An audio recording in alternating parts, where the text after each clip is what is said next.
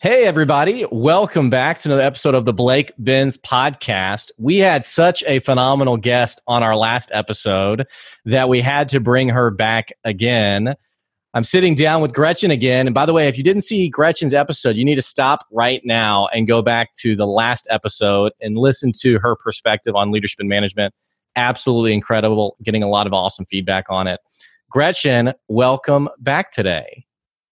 It's great to be here. Happy Monday. I'm not sure when this will air, but today is Monday morning and super excited to talk with you again. Well, and I can't wait to tell the audience why we're talking again.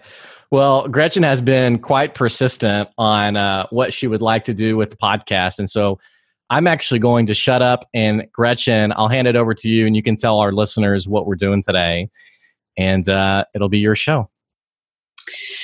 So listeners, it's wonderful to interact with you again and to be on the Blake Benz show and podcast. When I interviewed with Blake, I was so wowed. I'm 63 years old and Blake is 32. And I was just wowed by his intellect, his passion, and the fact that at 32, he already sort of knows he's already doing it. And when I was 32, I was pregnant with my second child, and I hadn't the faintest idea what to do about my career, let alone my life. Your kindness is amazing, Blake, and your insight and your thoughtfulness, and I'm so impressed with who you are. So when we ended our interview, I asked Blake if I could interview him, because I think that you're just as fascinating, if not even more, than the people that you have been interviewing. So here we go. That's all very kind of you to say. And for our listeners, I did not pay her to say that, though I probably offer you a gift now. That was awesome. I really appreciate those encouraging words. Well, if anyone knows who I am, I always tell the truth. And sometimes in my career, I've lost a job for being truthful, but I never am dishonest, and I always say it the way I see it. And so everything I'm saying about you is very authentic. So thank you. Anyway, you're young, 32 years, and a PhD on top of it. So I'm just impressed with your values. We're all raised with a value system, and some of us have stronger values than others, but you seem very embedded in that, and it seems to be a driver in your career. I just want to hear your life story, how you were raised, where you were raised, and go through your education too, because to get a PhD at your age is pretty impressive. So something must have been driving, whether it was curiosity of learning, being inspired by someone else. So I would love to hear your story. Sure. Yeah. Well, it's funny. One of my values is integrity. And so I deeply believe in doing the right thing. And I believe in, even for me, I include honesty with that. And so, you even just mentioned the PhD. And so I feel compelled. I'm a PhD candidate. And so I haven't finished my dissertation yet. And so I always try to make sure I tell people that, because I don't want to be dishonest with my education. But, the PhD was kind of funny. I am really not impressed with titles, and I've never really, the motivation with it has never been to have a doctor in front of my name or anything like that. But, just in the near term of my story, I was it's just wild to think about. I was a high school teacher 10 years ago, and I just put a post on Facebook that I was saying, hey, to all my students, I still think about you guys. I love you guys. You guys are amazing. And it was incredible, the dozens of students who were commenting and liking, or now they're adults. But when I was a teacher, I was teaching in inner city Houston. And what really struck me was how toxic some of the leaders were, and the people who were, supposed to be in your corner. And I even remember my first year teaching, and in this school I was teaching at, some of the kids weren't even, many of them spoke English as a second language, but many of them weren't even literate in their primary language. And so I was like thrown into this environment where... What grade level? 9th grade and 12th grade. Wow. So I had both sides of high school. And basically, I was thrown in. I didn't have a teaching background. I had gone through an alternative education program because it was my senior year of college that I was actually pre-med. And I was like, I don't even like this. I don't want to be a doctor. This is I had grown up watching ER with my mom on Thursday nights. And so when I went to college, it was like, yeah, I'm going to be a doctor because George Clooney is amazing. And, also the guy from Full House, Jason Stamos. Well, so did want to do that. So very last minute, decided to be a teacher because I loved investing into people. And that was something that also had been a value of mine even before I knew what values were, from like a formal description. Investing in people and mentorship, all of that had been a deep rooted thing that was important to me. So I always knew I would do something that involved developing people. And I'd also been a camp counselor and thought, kids are just awesome. I'd love to invest in kids. And so went to be a teacher, was thrown into this environment. And right from the get-go, I remember meeting, and I tell this story whenever I do corporate training. I tell the story of me and this co-teacher. We were roommates. His class was right next to my class. And we were both just totally lost. I mean, we really just were like, what are we doing? Because, you're not just teaching, we're both teaching science. You're not just teaching science, but you're also thinking of how do you teach it to someone who doesn't know the terminology? What are the cognates in Spanish? Well, what if they don't know that word in Spanish? And it was a lot of work. Well, so we have this great idea why don't we meet with our principal and get some help? Which, you would think in any great business that the leader would want to, help you and invest in you and all these things.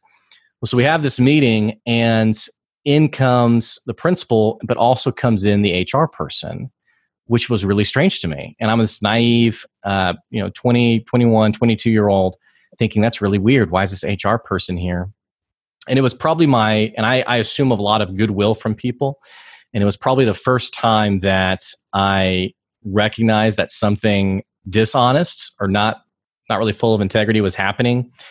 Well, so my friend goes first. And he starts explaining how he's lost. He needs help. He doesn't know what's going on. And as he's talking, the principal and this HR person, who they're sitting just right across the table from us, they're writing sticky notes and they're passing them back to each other, only like 5 feet away. And they're just passing these notes back and forth and just kind of nodding at each other just as he's talking to them. And I just had this sixth sense of, you don't trust what's happening here. And so he says everything, and the principal says, okay, well, we'll think of some things we can do to help you. And then she looks at me and she says, Blake, do you feel the same way? And I said, no, I feel great. I think I can figure it out. And just, totally went a different direction on this meeting and was like, yep, I think I can figure it out. I think I'm going to be okay. Well, that teacher later that day was let go for not being, not being the right person on the bus and all of that stuff. And so that was the start of what was very characteristic of my leaders at that school. And that's what led me, because of the sense of right and wrong. The reason I pursued the PhD was I thought at the time I need to position myself in a way where I can coach administrators, I can coach teachers, and do it the way that I think it always should have been done for the sake of our kids. And since I got into the consulting space, it's been pretty much on hold for a while. But was that a tipping point moment for you, Blake? It was.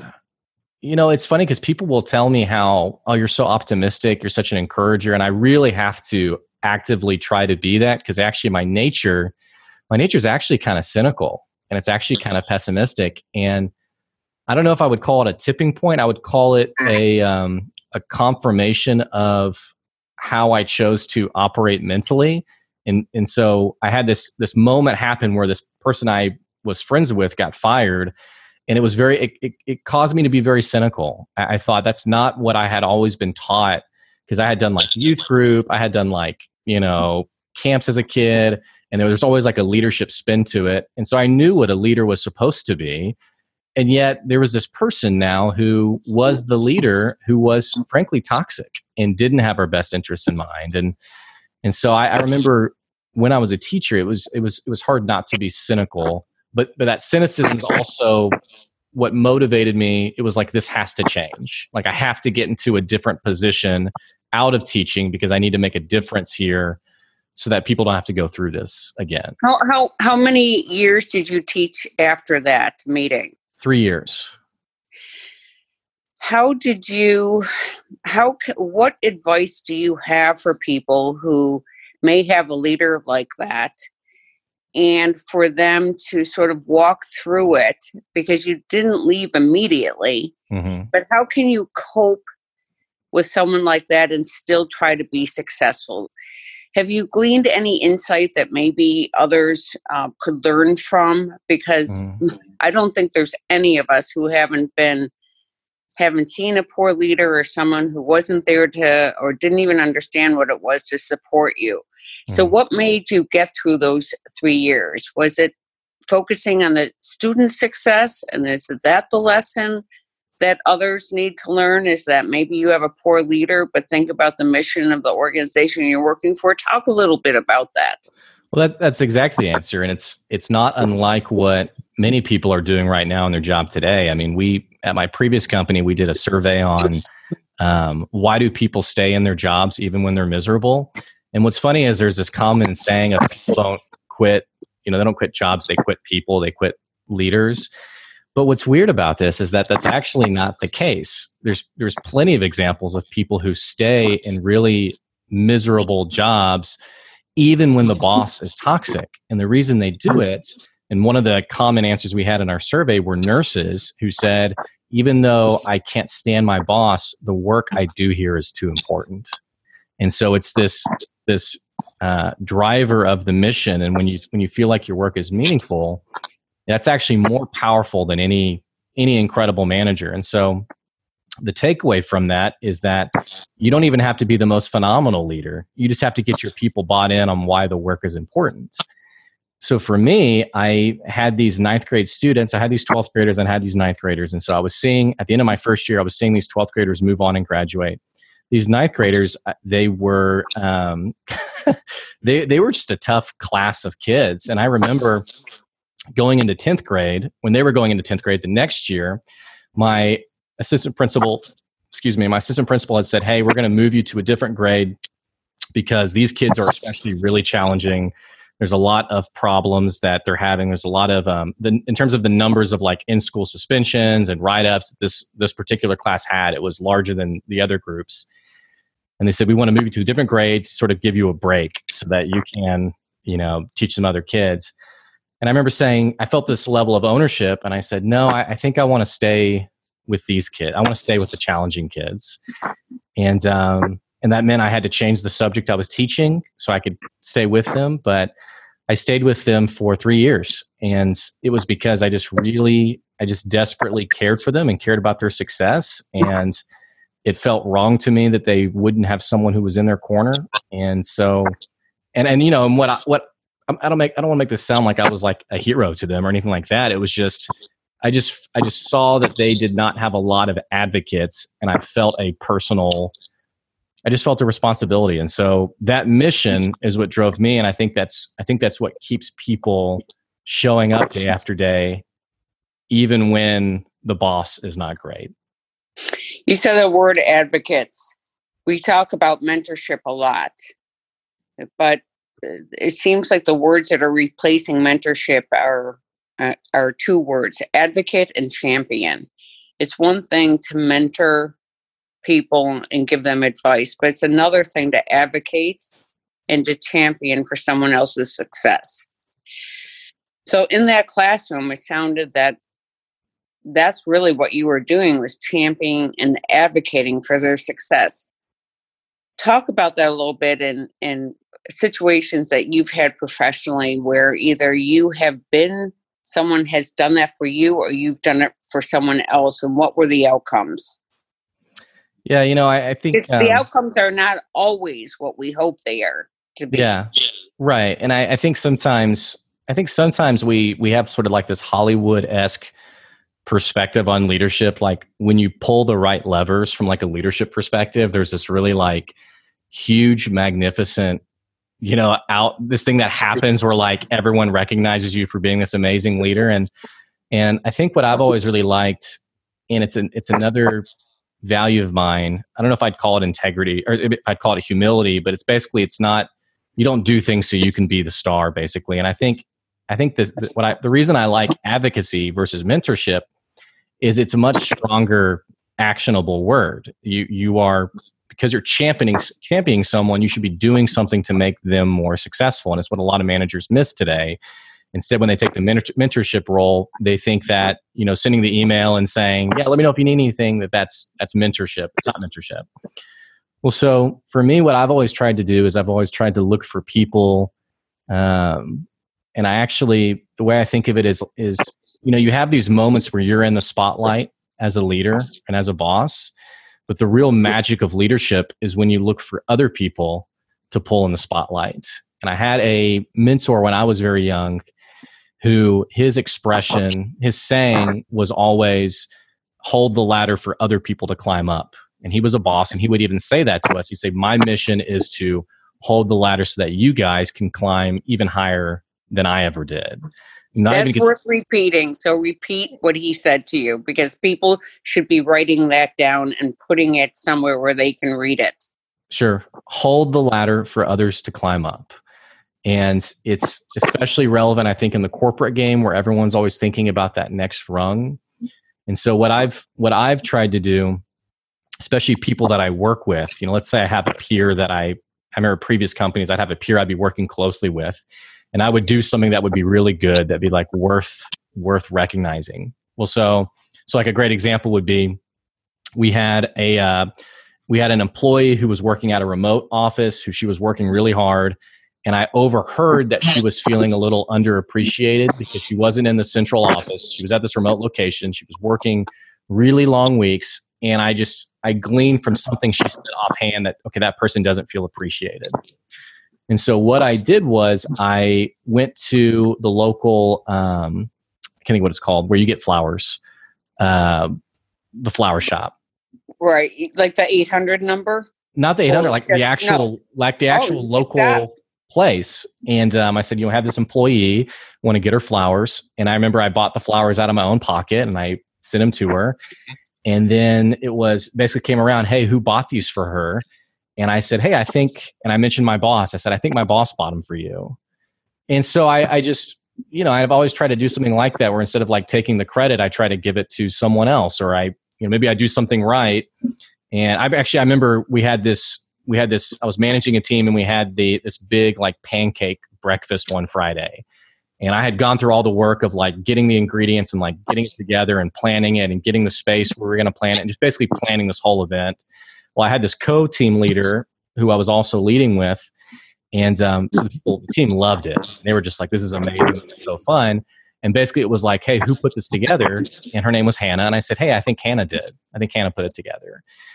And so I just, for me, it's fun to, to bring other people into the spotlight and make them the superheroes and make them the champions. And that's also what I try to do with my students, is just try to make them feel like they're valuable and that they're rock stars. And I don't know, there's an old Bible verse that talks about, don't let the right hand know what the left hand's doing. And so for me, there's like a certain sweetness when you do something noble or right or meaningful as a leader, and then you don't tell anyone about it. It's not about your own PR, and it's not about, and it's Jim Collins talks about it in Good to Great, where he talks about the level 5 leader, and he talks about the best leader across history actually weren't the ones that you know about.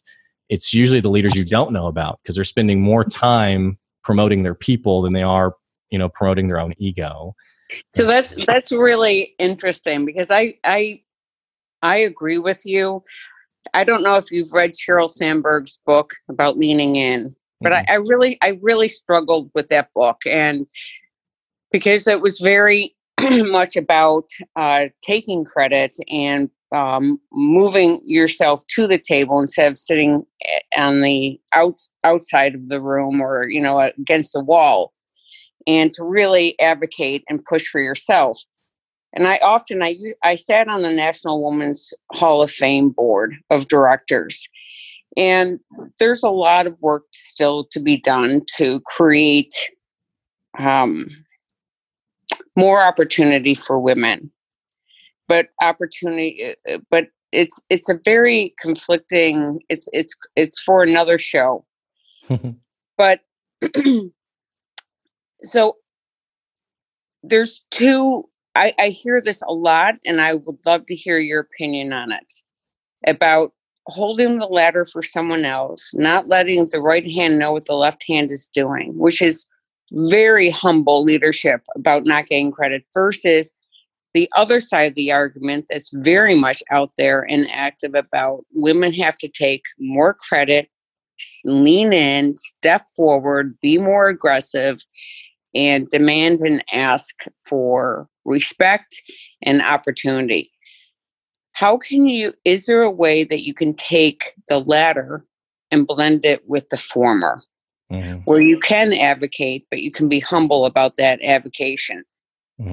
Thoughts about that?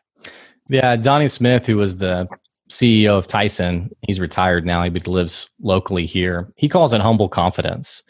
And he talks about, you can be, and the reason he calls it that is he's talking about that sweet spot that's in the middle. And that's something that I've tried, moving towards that middle ground is something that I've tried to do, especially over the last 4 or 5 years, because I know with that totally give all credit away mentality, I know for sure I've lost opportunities because of it. But I also, my conscience is clear, so it doesn't really bother me. But on the same token, there has to be a level of, and it's not necessarily like, do I take the credit for this one or that one? And I think it's more of like your mindset of you are asserting that you do know what you're doing and that you are the person who can get results. And so in Donnie's case, he talked about how he was constantly looking for those people to promote, but at the same time, he didn't have any problem coming up to the table and having a seat and saying, I belong here. I deserve to be here. And here are the reasons why. I think what's also interesting is when you promote your people, in many cases, whenever a position opens up or it's time for you to move up, it actually works to your favor, where those people are much more inclined to work for you now because they've seen your style of leadership. But there does have to be a both and. You have to have both. Otherwise, you will lose opportunities. But if it's always about you, then people will sniff that out as well. And so I don't have a more direct answer other than, I think the balancing of those two plates is a constant challenge. And I think it's something that we just have to continue to work at. And discuss.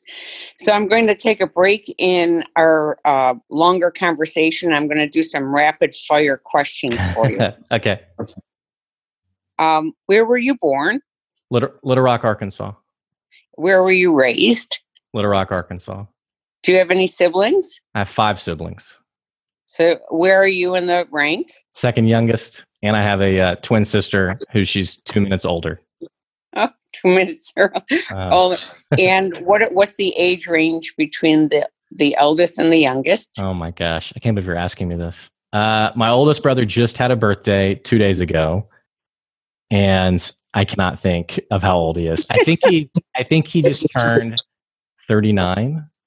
I think maybe 40. Okay, so your mom had 6 children within a short period of time. Yeah. Will, if you're listening, I'm sorry that I don't remember how old you are. So. How was your childhood? Was it rambunctious? Did you live in the country? Did you live in a neighborhood with lots of people around? We lived in a neighborhood, and it was I didn't have a lot of friends in my neighborhood, but I had friends in nearby neighborhoods. And so we would either hang out together after school and our parents would pick us up, or once I could drive, I would just drive over and hang out with them. But man, I had a great upbringing. I had awesome parents, still have awesome parents. I had a really supportive, my teachers were just amazing. I had probably the best teachers I could ever want. When people talk about high school, a lot of times they're like, oh my gosh, high school. I loved high school. I guess I was a weirdo. I just had awesome, supportive people. I'm actually friends with my teachers on Facebook today. I mean, they're just amazing. The most incredible, inspiring, motivating people who made me believe that I could accomplish pretty much anything. I mean, just awesome. So some of the things you learned from your mother and some of the things that you learned from your father. Yeah, for my mom, it would definitely be to be empathetic and to think of other people. She was always really good at reminding us that our actions had an impact on someone else. And so whenever I would do something like particularly selfish or, what have you, she would be very quick to point out, do you see how that affected someone else? Even something down to like, I got a gift from my aunt and I didn't write her a thank you card. And it wasn't just like, hey, you need to write her a thank you card. It was, hey, you need to write one because otherwise you're communicating you don't appreciate what she's done for you. From my dad, it would probably be two things. My dad's probably probably the biggest giver I've ever met. He's always asking, even when I'm visiting, we were just visiting for the holidays, he'll say, hey man, can I get you a bottle of water? Can I get you a Coke? Can I get you, a glass of wine? He's such a servant, such a giver. And, I've just always admired that about him. And I just try to, especially when we're dealing with customers, I just try to have that same mentality of, really going over the top of, can I get this for you? Can I do this for you? It doesn't matter if it's not my job per se. It's just, I want people who I'm working with to feel like they're taken care of. Yeah. So biggest regret you had in your childhood, something you did that was bad that you shouldn't have done? The biggest regret I have is I was working at a summer camp. And it was when I worked at the summer camp for probably 12 years. How old were you? I think I was maybe 15 years old.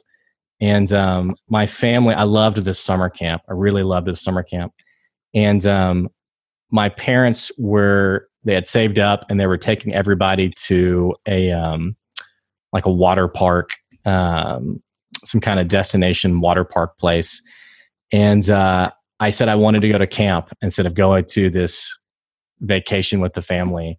And I've always regretted it. I don't know. I've always thought like, man, I chose this random summer camp instead of time with my family. And my mom still mentions it. She's like, oh yeah, you weren't there for that. And so she's over it. She's not secretly harboring anything, but I've always thought about that of, man, I should have spent time with my family there. Oh my goodness. You sound like you were a pretty good child. I don't know. You didn't get into a lot of trouble.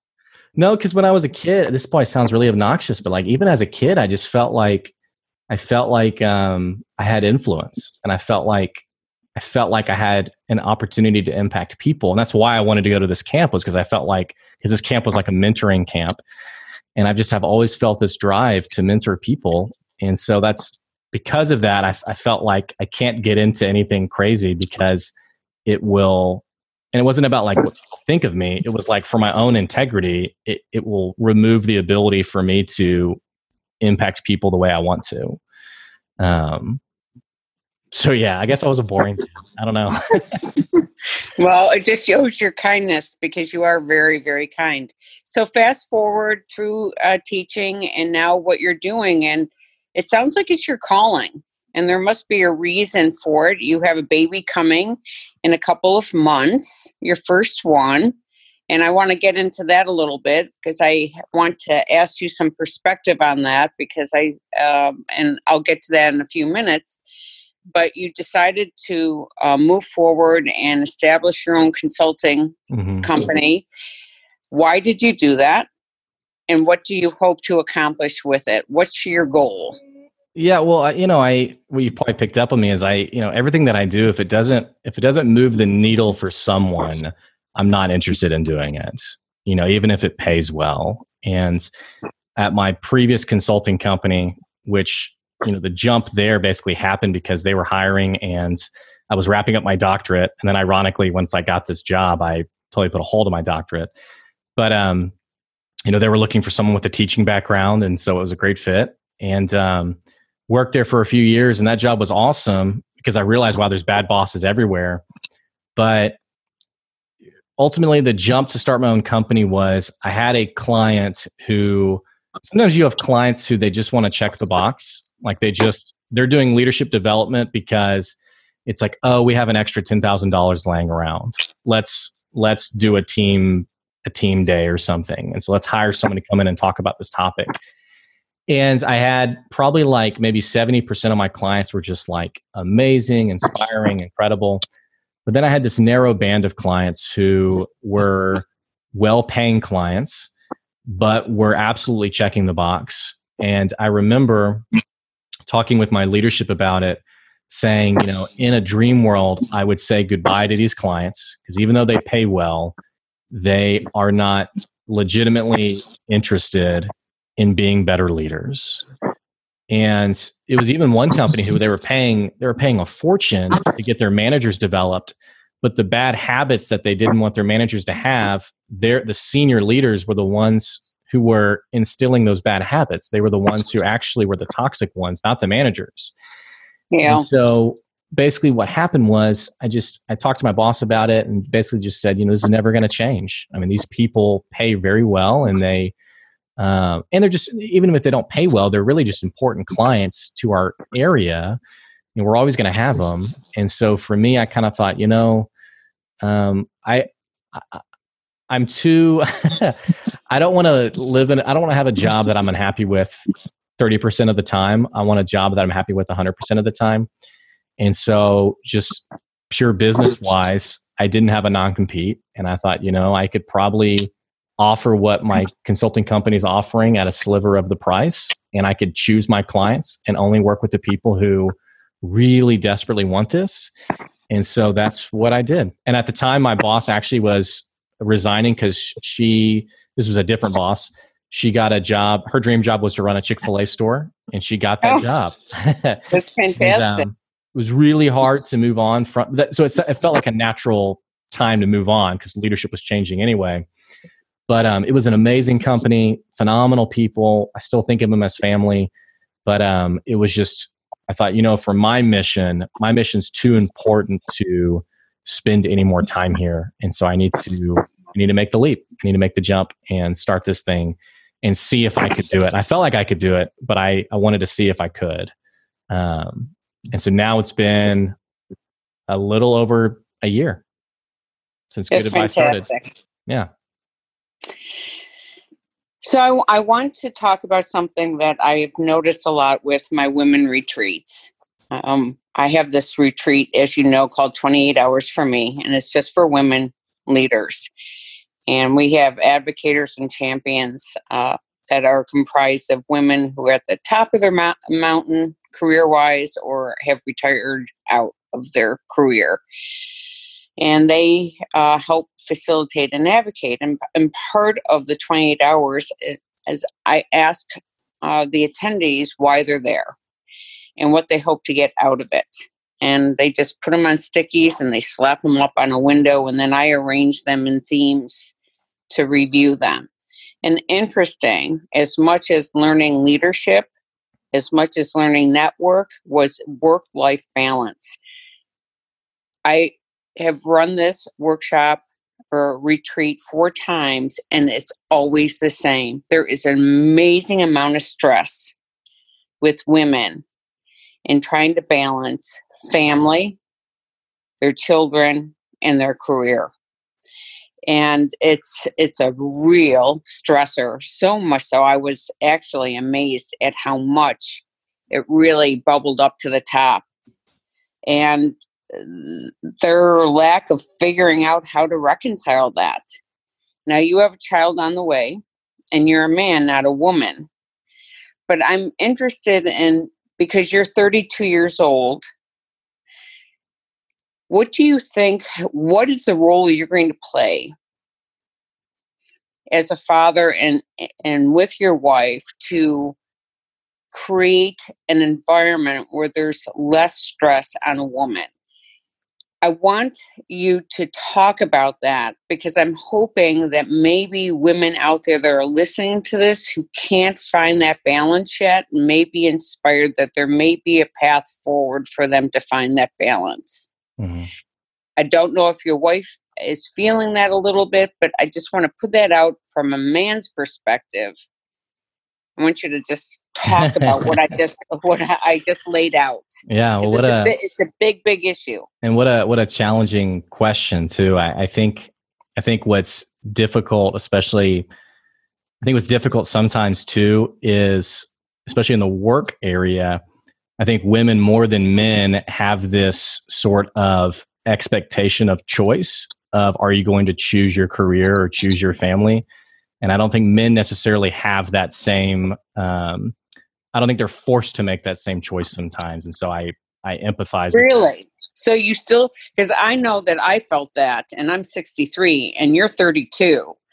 So you still think that's very prevalent. Well, I don't know how prevalent it is. I think it would be ignorant to say that it's non-existent, right? I mean, I think even my wife Joy, she runs her own business, and in some ways, I think her business is more successful and profitable than mine. And I think even her and we hadn't even talked about it, but the natural conversation that she created was, hey, what's my role going to be once the baby's here? Which my perspective is, let's have you do whatever you want to do. If you want to, because she actually said, I guess I need to tell my clients goodbye. I guess I need to tell them. And I was like, well, I mean, do you want to keep working? Do you want to? She was like, yeah, I do. And so then now it's my job then to support that rather than take this, chauvinistic, well, let me think about that. I think it's less prevalent, but there has to be an opportunity for people to choose what they want out of their life circumstances rather than this is your gender role. And that's actually something that's always been really true for Joy and I, is even from when we were married, even talking about like who's responsible for what, we've always tried to buck gender norms and just make it what do we want to do? And so even me asking her and her asking me, hey, what do you want to do? Do you take out the trash because you're a man, or do you take out the trash because you want to and I don't want to? Which that's exactly the case. She doesn't want to take it out, and I'm happy to take it out. But like laundry, dishes, things like that, it's all what we talk about rather than this is a gender role. In terms of work-life balance, separate from that whole conversation, I think what Joy and I have just tried to think about is, when this baby comes, how do we just make her the priority, her the baby, and just give her the time that she needs, as opposed to, I don't know. I've never done this before, so I'm still figuring it out. But here's what's interesting, though, going back to like the prevalency of this whole conversation.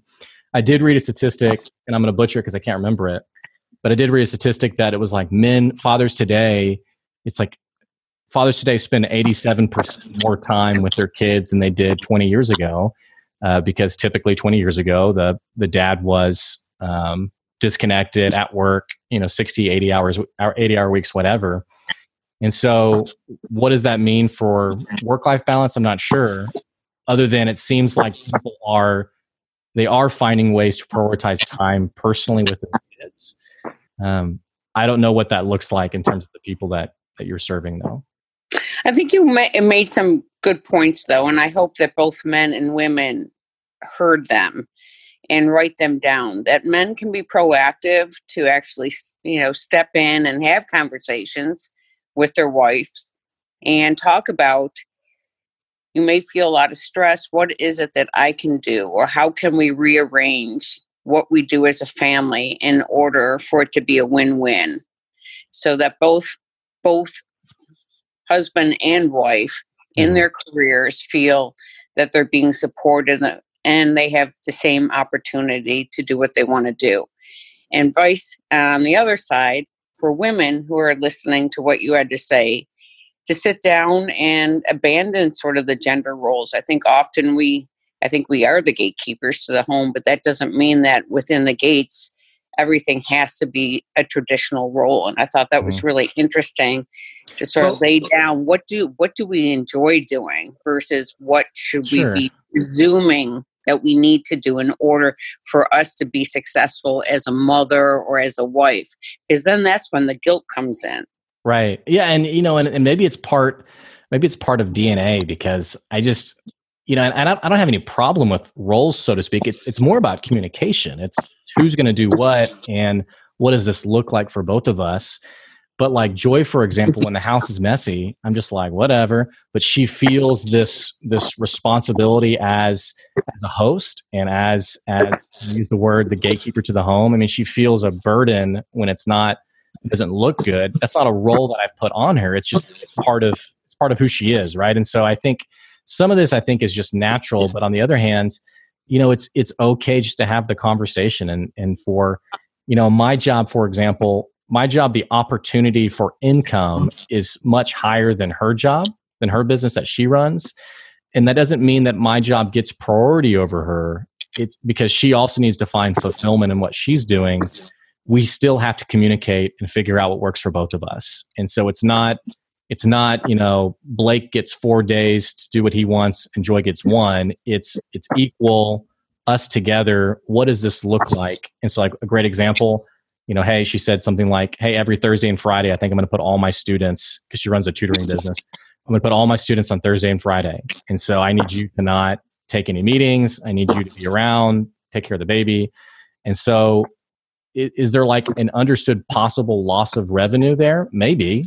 But what's more important is that she's supported and that the baby then has her dad for those 2 days.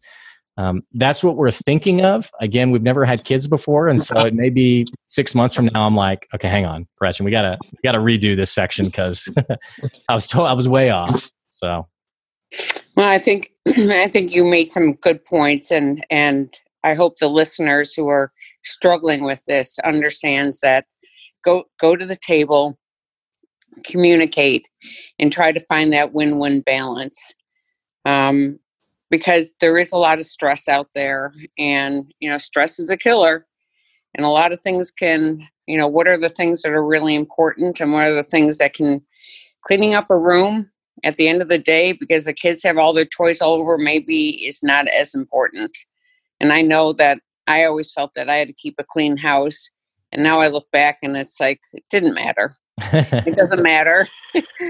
So interesting. So I just want to close up today just talking about character and values. Mm-hmm. So before then, I want you to think of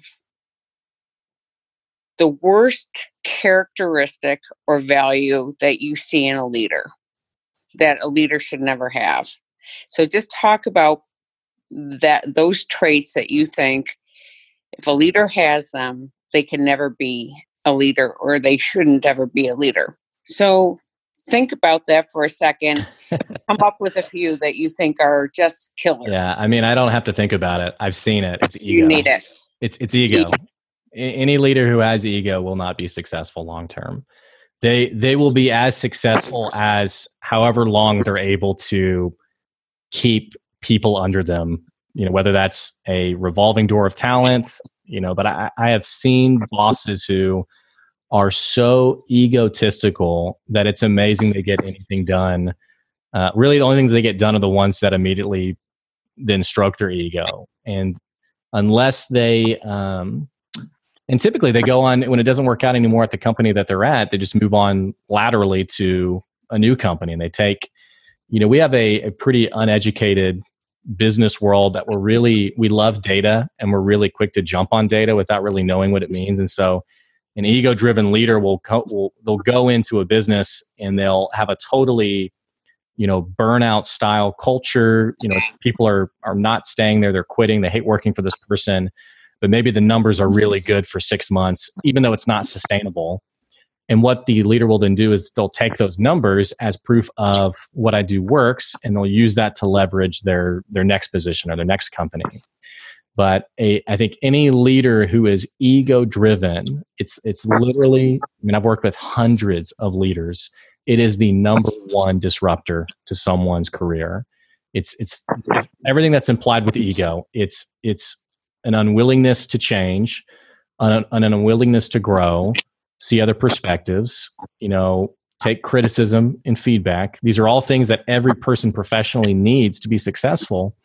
The ego-driven manager, boss, leader, whoever, they're not inclined to accept those things. And so, so in an interviewing process, especially because, as you know, my books are called Fish Rough from the Head Down, because that's usually what happens in an organization that is heading south, is look to the top, because that's where the rod is.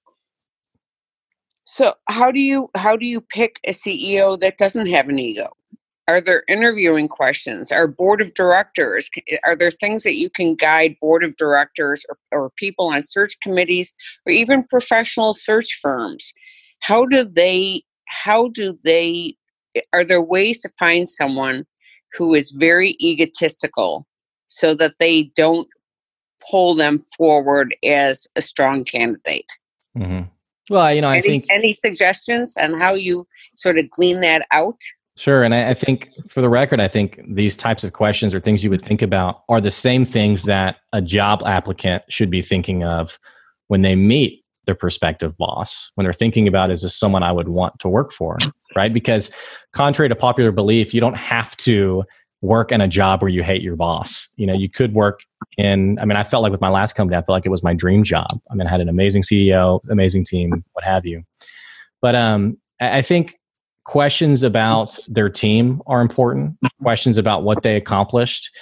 Jim Collins, what he put it as simply as, whenever he talked about the now bankrupt Rubbermaid, which Rubbermaid was the Fortune most admired company for years, and went bankrupt 7 years within a decade. They were totally gone, and they don't exist anymore today.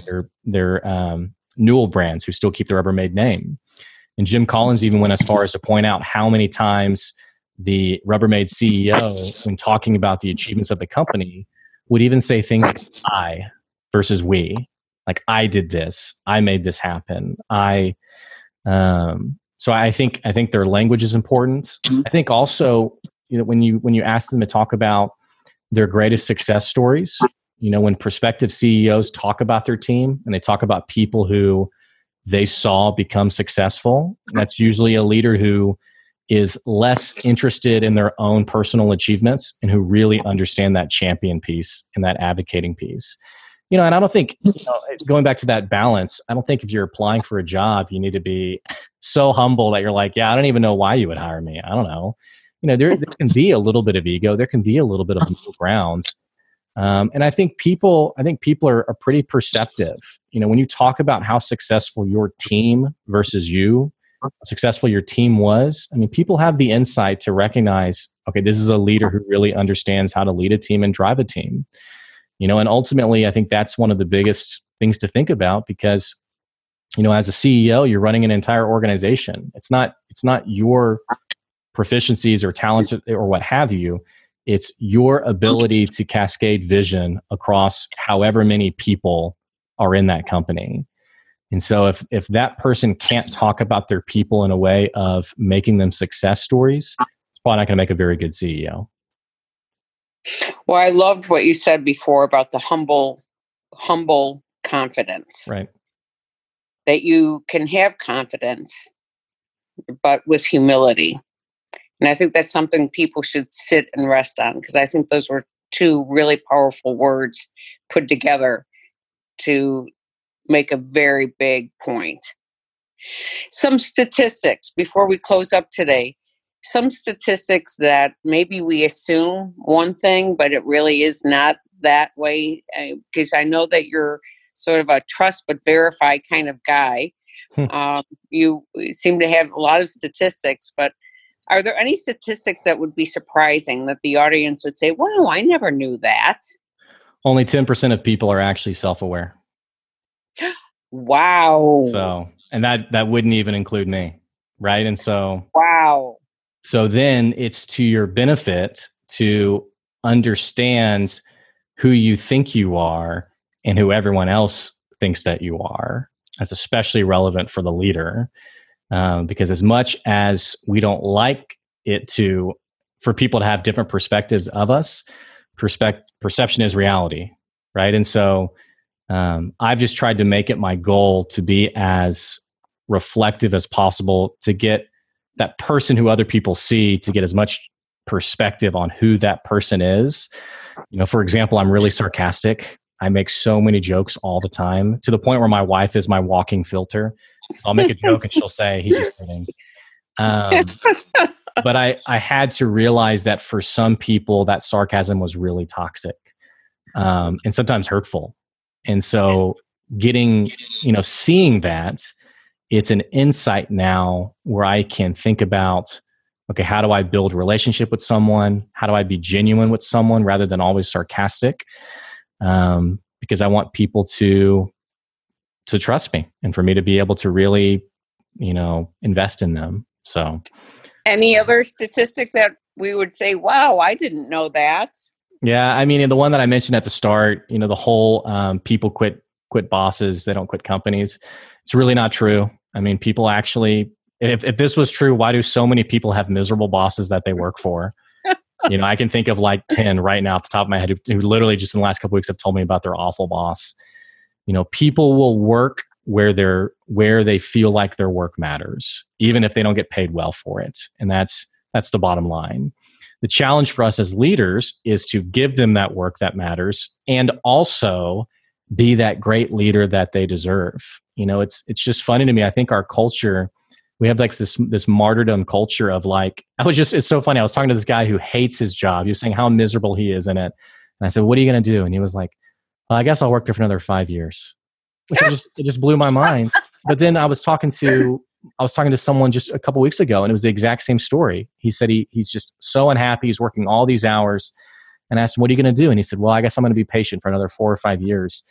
And we just have this culture of people who they hate their job and they almost feel like they're supposed to hate their job. It's like the dream job is a dream job. It doesn't exist. And it's like, no, you can be aggressive in creating the circumstances you want out of life, because we only have one of them. It's there's no do-overs, right? And so I've just, it's funny. I remember when I was, I think I was like 15 or 16 years old. My dad and I went to like this father-son, I can't remember what it was. It was some kind of mentorship thing. But I remember there was like 300 guys there, and everyone was much older than I was. It actually wasn't a father-son thing. I did it with my dad, but it was mostly for professional men. And the number one thing that he talked about was men who were unhappy with their jobs and who were in their 40s and were just so miserable. And I remember looking around and seeing so many older men who were just nodding and just totally involved in this. And I just remember thinking at that moment, and again, I was like 15 or 16, I thought, I'm not going to be that person. If I don't like something in my life, I'm going to change it. And I think that's something that everyone needs to be thinking of. If you don't like your circumstances, you can change it. But change is painful. And so it comes with a cost, but it's worth it. Right. So some suggestions. When that statistic blew me away, 10%, only 10% are self-aware. Mm-hmm. So if most of us lack self-awareness, how do we take ourselves out of a bad work environment and find a good one? What are some of the steps that we need to do, the homework we have to do in order for us to gain clarity so that we can be proactively stepping into a role or a job or career that is fulfilling in all ways? Because I think that it's not just about it coming to you. We have to do work in order to prepare ourselves. And wow, 90% are not self-aware. That blows me away. So what's some of the homework that people can do that are listening right now who may be unhappy?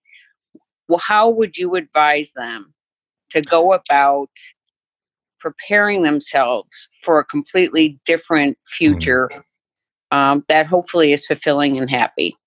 I'd say the number one thing you absolutely have to do is get clarity on what your values are. What do you value as a person? And that can be, and it doesn't have to be something that you, like a sexy list. I mean, it's literally, these are the things that I care most about. And then start thinking about what would a job look like that checks the boxes of those values lists. So for me, I mentioned mentorship, I mentioned integrity.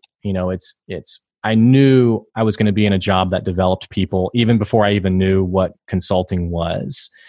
But people, I feel like, aren't even at, as they get older, aren't really clear on what they're passionate about. We live in a culture that there's so much opportunity to try new things. And yet there are people who are blissfully unaware of what drives them. One of the two people who I just mentioned, who I said they're going to stay in their job for 5 years, I asked the question, I said, what do you want to do? What fulfills you? Like, what do you love doing? And he said, I don't know. And he's 40. And I thought, you need to take some time and reflect and really think about what is the number one driver in your life. And in recognizing what that thing is, it also takes a level of belief of there is a job where you can do that will pay you well enough to make a living, and where you actually have people you enjoy working with. Because I think that's the other piece of it too, is we lack perspective on what work should be like. in the sense of we just assume that work just has to be miserable. Work just has to be terrible. It just has to be something that we have to do to work to the weekend. And that doesn't have to be that way. Even if you have a corporate-esque style job, I've known lots of corporate people who absolutely adore their company, adore what they're doing. When we talk about loving your job, it doesn't have to be hobby related, and it doesn't have to be something nonprofit related, which is where a lot of people go, is that it has to be this give back type mentality. Find out what drives you, think about what your values are, and then find the job that lets you do those things. Very important advice. Blake, you are just on a roll.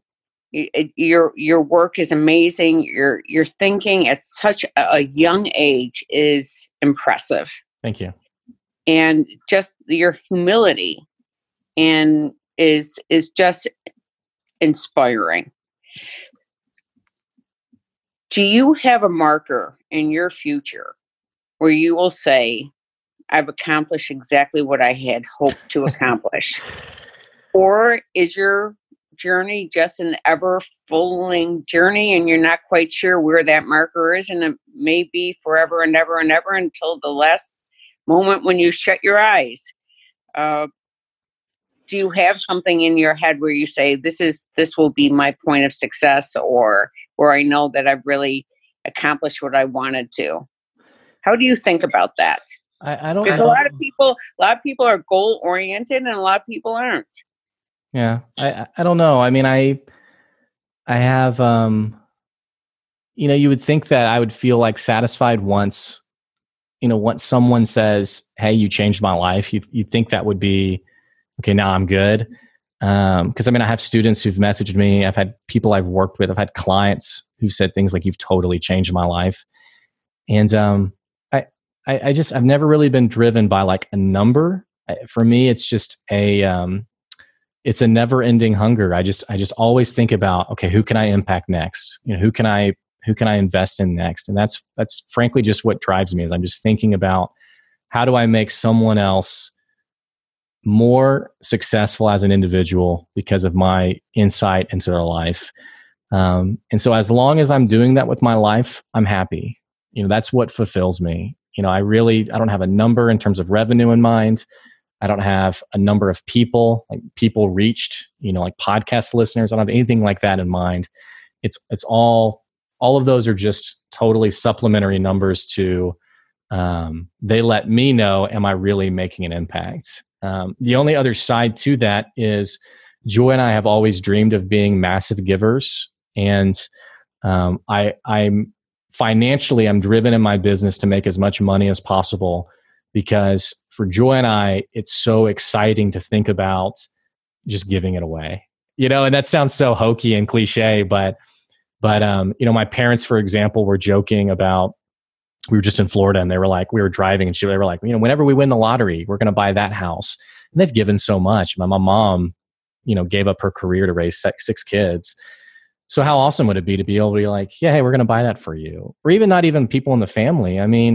People, I think about nonprofits that I'm really engaged with. I'm thinking about people who I know have gone through difficult circumstances. We have some really good friends who have like $100,000 of loan debt. It's just, which is like a lot of people. I think it'd be amazing just to be like, hey, we're going to cover your loan debt. And it not, and so I know that sounds so cheesy, but that's just, for me, that's fun to think about, how could I make enough money where I could financially take a burden? Because more than just mentally, there's a burden that comes with the mortgage. There's a burden that comes with, how do I pay for rent or these things? Or, I think it would be fun to be able to do that for people too. So that's another drive we have. Well, Blake, you walk the talk. As I have advised others who are younger, they may not be in the best work environment, but walk through it. Don't step in it and roll around in the muck. And continue to hone your leadership skills so that someday, when you have the opportunity to lead, you will be well prepared to do so. You are 32 years old and you are starting that wave of helping to create this next wave of great leaders, and just keep it going. Keep it going so that people have opportunity that they didn't have. I did not at your age. And the work that you're doing is so inspiring, and just the goodness, just be good and to be kind to one another and to help one another. And please say the latter quote again, because everyone should write that down and then live it every single day. Hold the ladder for others to climb up. Blake, what a wonderful morning. You've made my Monday by allowing me to interview you, and just wishing you the greatest success. And I feel very blessed that I can now know you, call you friend, colleague, and my inspiration. Oh, well, thank you. And thank you so much for interviewing me. This was fun. We turned, I was a little bit nervous. It's fun. Now I understand why my guests are always kind of like, I feel a little nervous, but I appreciate you. Excited to continue working with you. And for our listeners, thanks so much for listening. Now you know a little bit more about this guy who has a podcast that you check out.